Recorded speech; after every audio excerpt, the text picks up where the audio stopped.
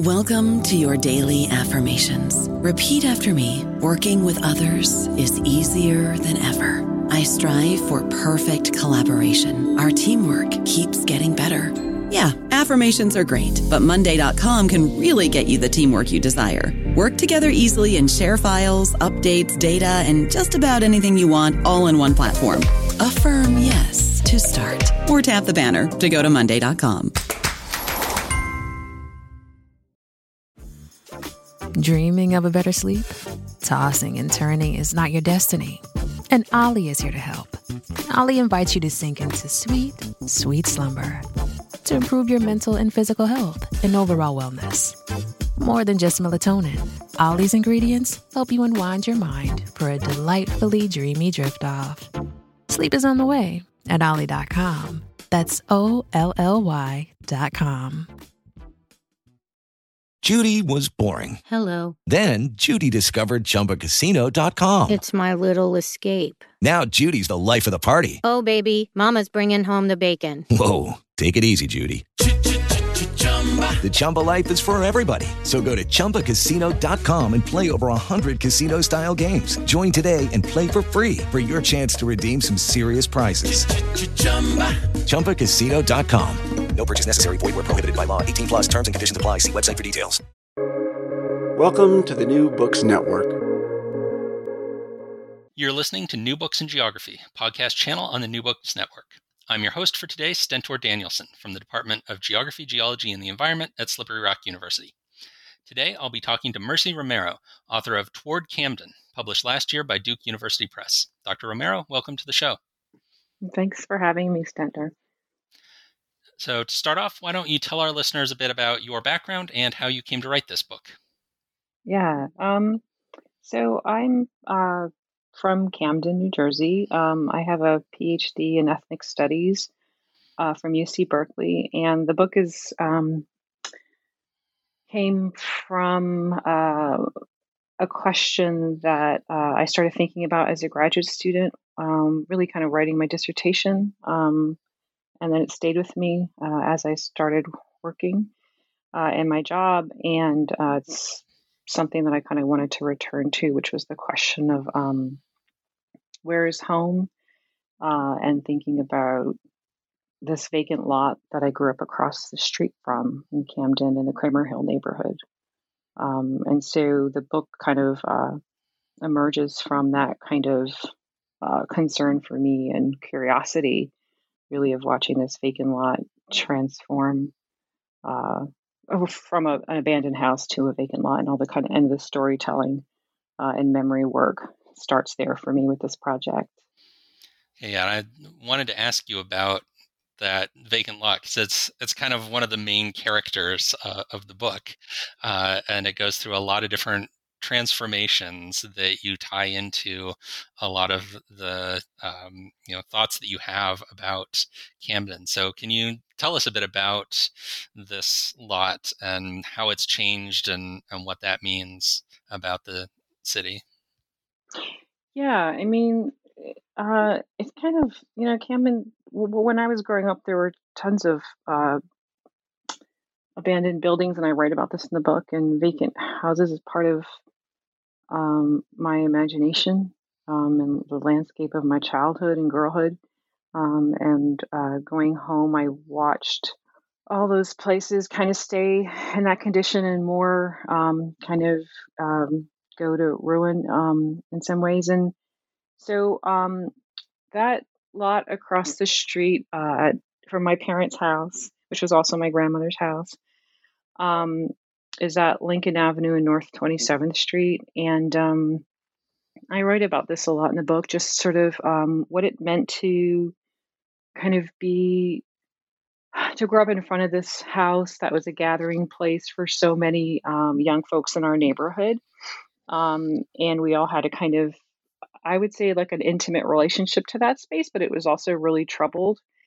And over the course of, I write about in, God, what year was that? 1991, the Mischief Night fires that transformed what was this big old house to kind of becoming an empty lot, becoming a space on the landscape where there was no structure, but people continue to gather there in different ways, and I kind of go through that in the book.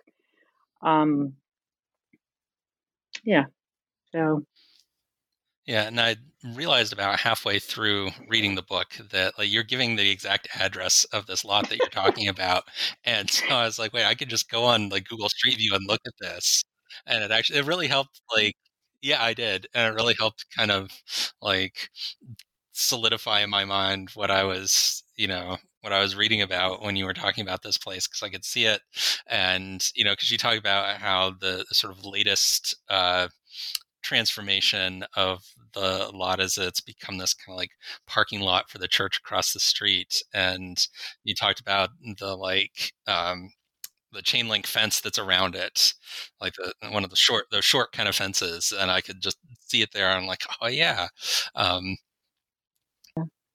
yeah, it's so interesting that space. I mean, that was, and I talk about this again. It's just like I didn't expect when I was working on this book that my parents' house would be lost to us, and that I would kind of lose my writing place, and end up writing outside, and then end up kind of gathering on that corner myself, standing on that corner, walking around the neighborhood, but finding a kind of I describe it as a kind of strange safety across the street, where where my parents' house became a different kind of object to me, one that I felt was too big to approach. So the lot was, I mean, that's just the nature of experience, right? And writing a project where it shocked the hell out of me, because I wasn't able, I never hung out there on that exact corner in that lot,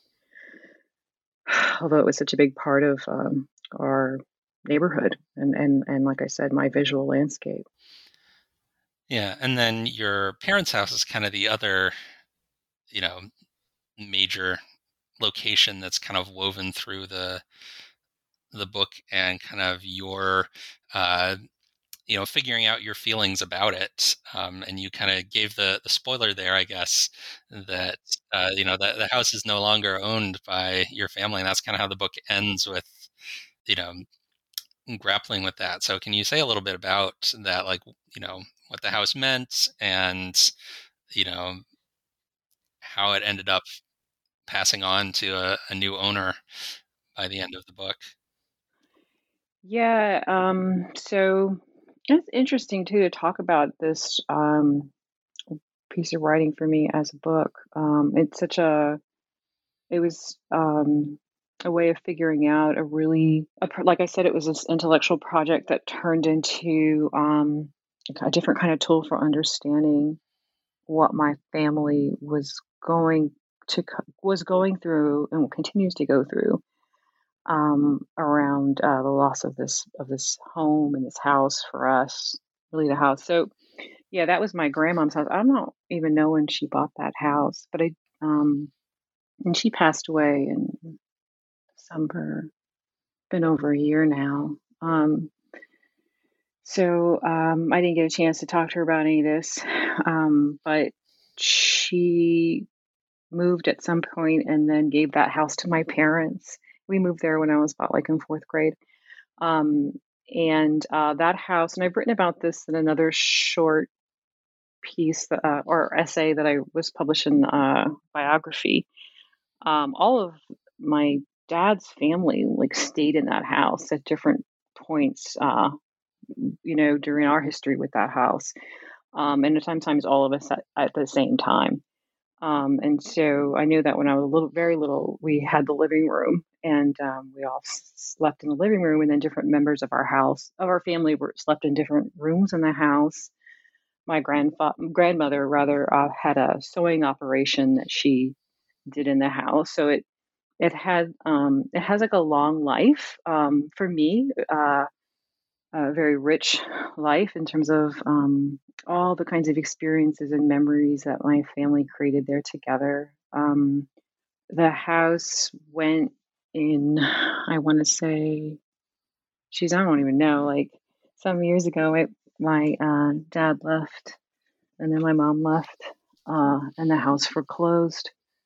And this happened while I was still working on the book.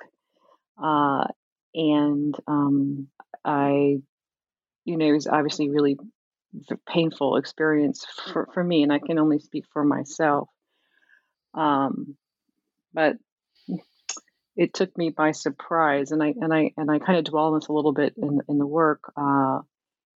So many people, of course, have lost their homes, and there was the kind of characteristic of vacancy in our neighborhood and all throughout the city of Camden. And I was thinking about that and not expecting those that kind of structural loss to touch my family in such an intimate way. And it's still something that shocks and angers me, particularly after our grandmother has passed away, realizing that the house goes further back and was hers. I'm still kind of coming to terms with that. It doesn't have anything to do with the book anymore. It's just kind of what the book taught me, I guess, is a lesson that continues to inform my kind of coming to terms and kind of grieving that loss for our family, and turning it around so that it can mean lots of different things for us and enable us to kind of continue to move in the world. But it's in terms of, and I'm speaking, symbolically and emotionally and as a writer and a creative, but of course this means so much in terms of the loss of like structural wealth, that, what a house can mean for a family in terms of inheritance and capital accumulation and all that stuff. Which I'm not particularly invested in as a human being, but it bears all kinds of effects. It still bears effects on my family, right? Yeah, and I think the book does a good job of dealing with these very personal aspects that you've been talking about for the last little bit here, and kind of contextualizing them with some of the larger kind of structural issues about urban redevelopment and racialized capitalism and these kinds of things that are affecting the city of Camden as a whole. Mm-hmm. Yeah. Thank you. I was kind of trying to move in different directions and teach myself and gather from everything that I've learned and continue to learn from my mentors and teachers and the fields that we're all a part of, right?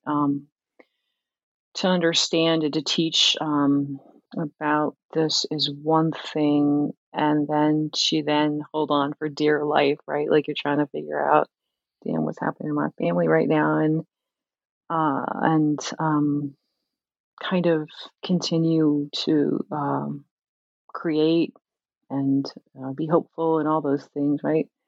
To draw strength, and so the intellectual tools and a political awareness is a real big part of my creative life and the life of this work, right? And moving with and through memory and false memory and fragments and all of that. Yeah, and so speaking of intellectual tools, throughout the book, you're engaging with a bunch of other people who have, other thinkers and people whose ideas are helping you figure out what's going on, and it includes a range of, kind of traditional academic scholarly sources, but then you also talk about people who are kind of community leaders and people who are artists. So could you talk about maybe a few of the people that have really shaped your thinking about Camden and about the story that you're telling in the book? Yeah, I mean, gosh, I'd start, of course, with my parents as intellectuals. They created a way of being that was passed down and is like foundational to how I approach living and loving and thinking and all of that. Each of them, my mother and my father. And that means a lot to me because it's their curiosity and their sense of study and wonder and their writing and openness is it's just really foundational to I think how I tried to build relation in the book, um, and a kind of tenderness toward um, the neighborhood and other people, and storytelling itself. Um, I think like I'm really inspired by the poets like Martina Espada, who I start the book with. It's I did I actually it end that your prologue is like I was like the last thing that I wrote. Um, so in many ways, it kind of starts and ends there for me in a really kind of special way. But Rick Barrett, who I also mentioned as a poet that I'm just kind of discovering his work, and it's profoundly moving to me. So, and Fred Moten's work, of course. Um, I just pulled from the fragment from before that opens up the first chapter. But I think that like Moten as a poet and as an intellectual is someone who resonates with me. I feel his work at another register, like the deepest intellectual part of me, or I would say like my mind, kind of gets finds a way to kind of move through his writing and work. So that's super cool and inspiring. Howard Gillette, who is a historian and wrote the book Camden After the Fall, has been a really wonderful supporter over the years, and has taught me a lot in terms of the work that he did as a historian in Camden. And then I Saidia Hartman also, who I've had the real wonderful privilege of working with as a student and during graduate school, and then approaching her work as a reader. Her use of archives and memory and memoir, in Lose Your Mother in particular, just was really transformative for me to read that work. I continue to read it and teach it, and it's just it's a tool. And then of course this Latina feminist like Norma Aracon and Gloria Anzaldua's Borderlands.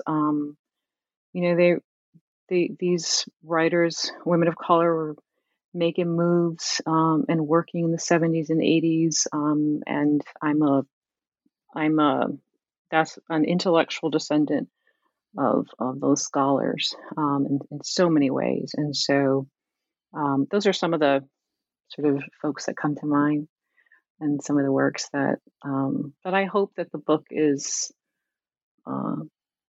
part of that. I know it's part of that intellectual those intellectual traditions. Yeah, definitely. Yeah, definitely. Yeah. And it's cool to think about it. Yeah, and you've got a lot of these different people that you're kind of bouncing off of as you're writing. It's not like I've come across some books that it's like, all right, so my analysis, this is Foucault and everything is based on Foucault. They've got like one perspective or one person that they're drawing from, and that's very much not what you're doing.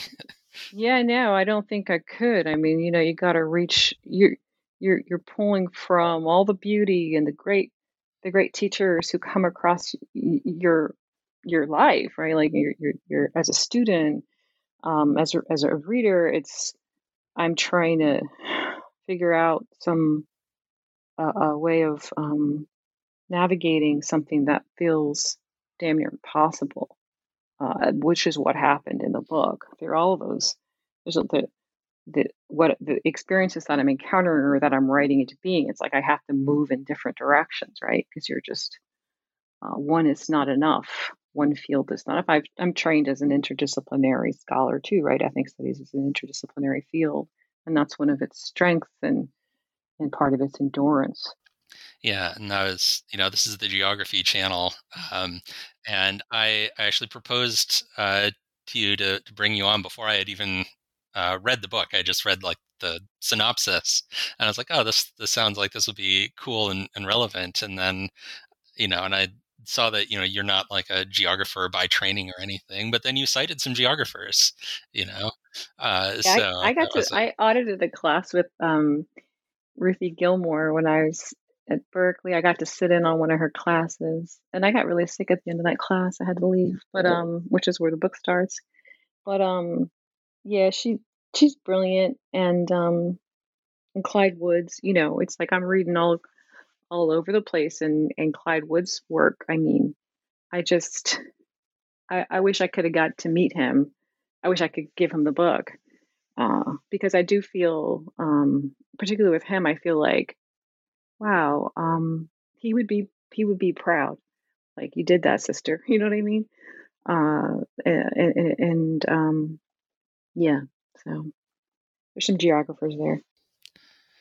I don't know about you, but I'm very busy and I don't have a lot of time to cook. That's why I subscribe to Factor. Eating better is easy with Factor's delicious, ready-to-eat meals. Every fresh, never frozen meal is chef-crafted, dietitian approved, and ready to go in just 2 minutes. You'll have over 35 different options to choose from every week, including Calorie Smart, Protein Plus, and Keto. These are 2-minute meals. Factor meals are ready to eat and heat, so there's no prepping, cooking, or cleanup needed.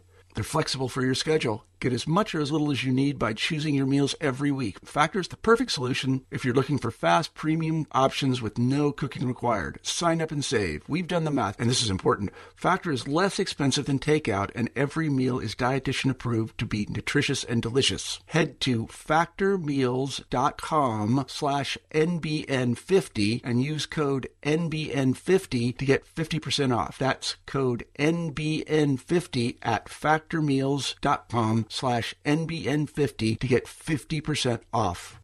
So another person that comes up a lot in the book, I was a little surprised at how often he comes up, is Walt Whitman, who, obviously he lived in Camden. He's kind of one of the notables of the history of the city. I was wondering if you could just talk a little bit about like why you came back to him and numerous times through the book. Yeah, I mean, it's just part of what you said. You know what I mean? Like growing up in Camden, it's like, who is this Whitman? And then my dad is I guess he's a self-described Whitmaniac and a lover of literature and poetry.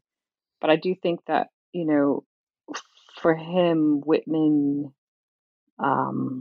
goes deep. That's one of the poets that he's kind of carrying around for a lifetime, carrying on his poetry. Those poems that you remember, those lines that kind of buoy you. And so, yeah, I was really interested in the life of these houses, and here's this poet's house that is preserved, and it was such a great effort to keep it as a landmark and keep it as a historic house in the city where houses are falling apart and regularly demolished. So it has that kind of it had that kind of pull for me. It had more of a pull as a structure than the actual poet, although I love the poetry too. It's the history of the house and the uses of the house now that kind of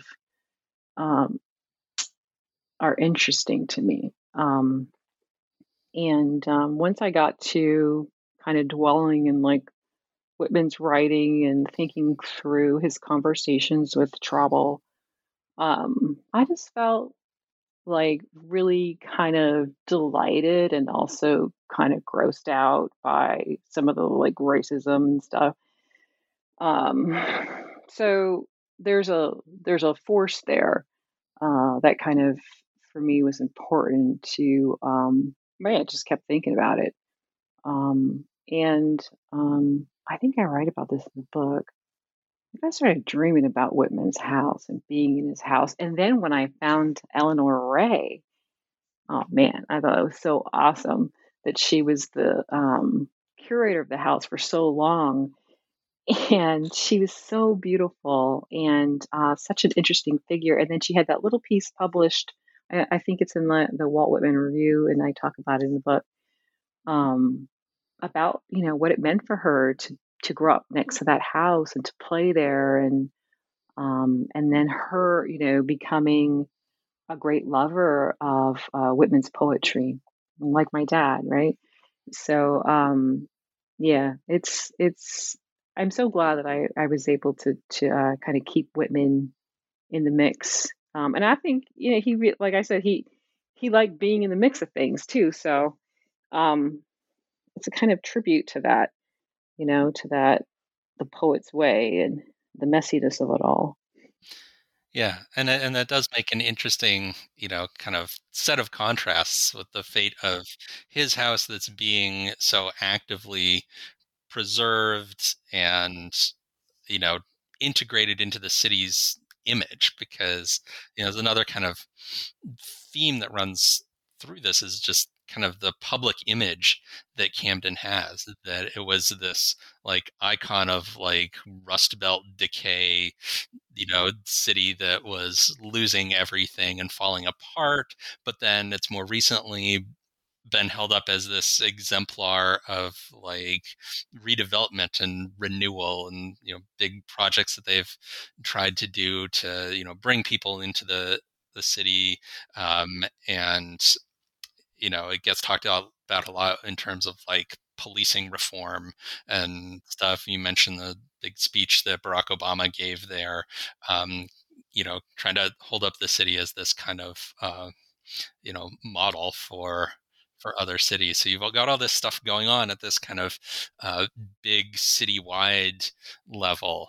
And then, your book kind of shows how any of that does or doesn't come down to the level of the neighborhood where you were living and some of the specific, you know, communities that you were part of there. Right, right. Yeah, so it's like that was really interesting for me to kind of think around a place like the Kroc Center that opened um on Harrison Avenue. They write about, that was like a huge dump when I was growing up, and um you know, what does it mean for goodwill to come and create this like beautiful structure, and there's a pool in there, there's a daycare center. I mean, it's like, wow, I could never imagine that. But then I start thinking, like, what what what the messaging is and who it serves, and why does or why would um like making oneself legible or a particular kind of renunciation or faith-based practice, like why would that um how is that meant to serve the people, and what does it obscure in terms of the kind of relationships and practices that already exist at the community that make the community, right? Um, so, um, so there are a lot of contrasts and contradictions, and uh, it's real seductive, to think about like festivals and Kroc centers as a way to kind of like bring back and reform a place. When I always come back to is like, the lives that we had and the lives that people have there are all are already lively and rich, right? And Mhm. what we're ending up talking about is white supremacy, and um, what renewal and um, redevelopment mean as when they are filtered through white supremacy, and that always leads to our dispossession. So it's it's some sinister shit, uh, and it puts me at odds a lot of times with some real. And there's some beautiful people working at these places and working and creating festivals and programming and all of that in Camden and other places across the country. And so, how do we kind of think about this work that's real and that matters, but then that simultaneously works against us in some way, in real profound ways for me as a scholar. So I try to think about those questions in the book, and it's not easy. Yeah, and I think a lot of the complexity of those questions comes through in the book. You're not offering us any easy answers to any of the stuff that you're writing about. Right. Yeah, that was important to me, to kind of create a frame, and to keep the questions open. Yeah, and I'm glad to hear. Thank you so much for reading the work too. Oh yeah, Beautiful.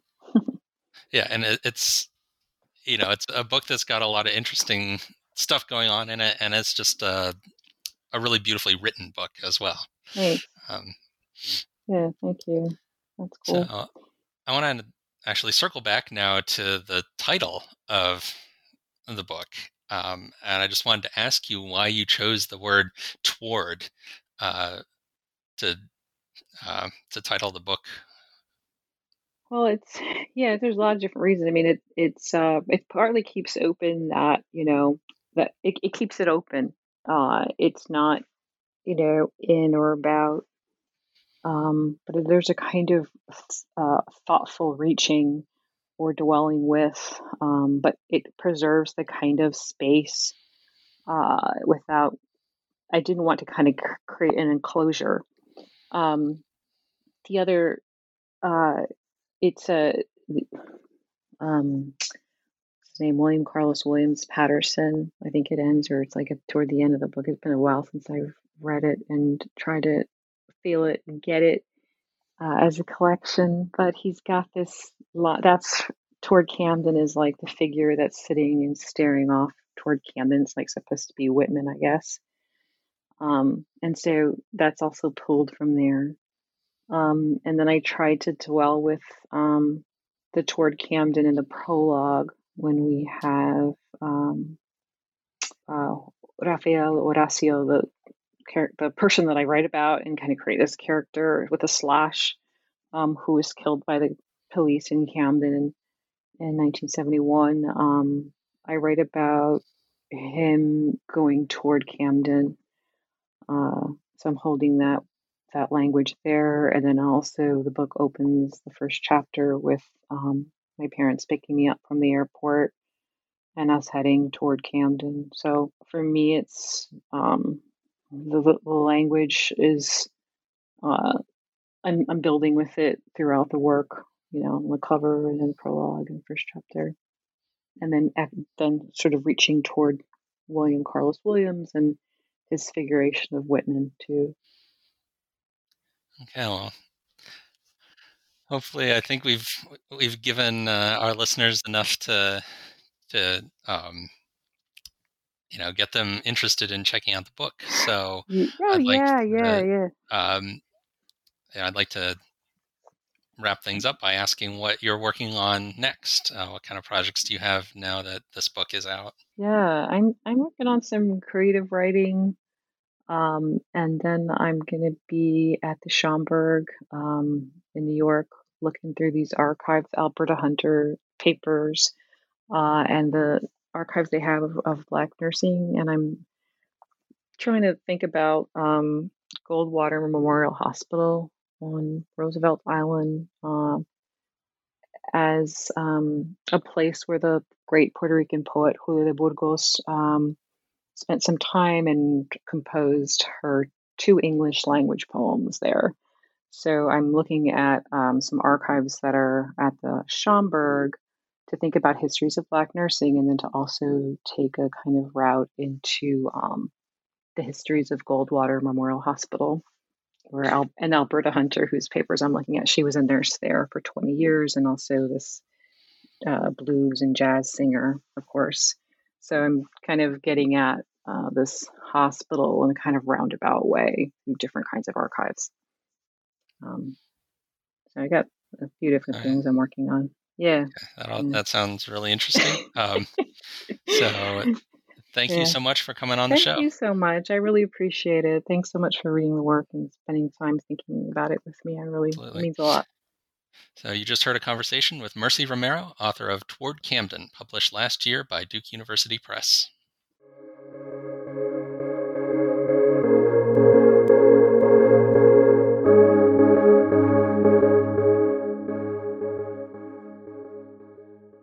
Lucky Land Casino, asking people, what's the weirdest place you've gotten lucky? Lucky? In line at the deli, I guess? Aha, in my dentist's office. More than once, actually. Do I have to say? Yes, you do. In the car before my kids' PTA meeting. Really? Yes. Excuse me, what's the weirdest place you've gotten lucky? I never win and tell. Well, there you have it. You can get lucky anywhere, playing at LuckyLandSlots.com. Play for free right now. Are you feeling lucky? No purchase necessary. Void where prohibited by law. 18+. Terms and conditions apply. See website for details.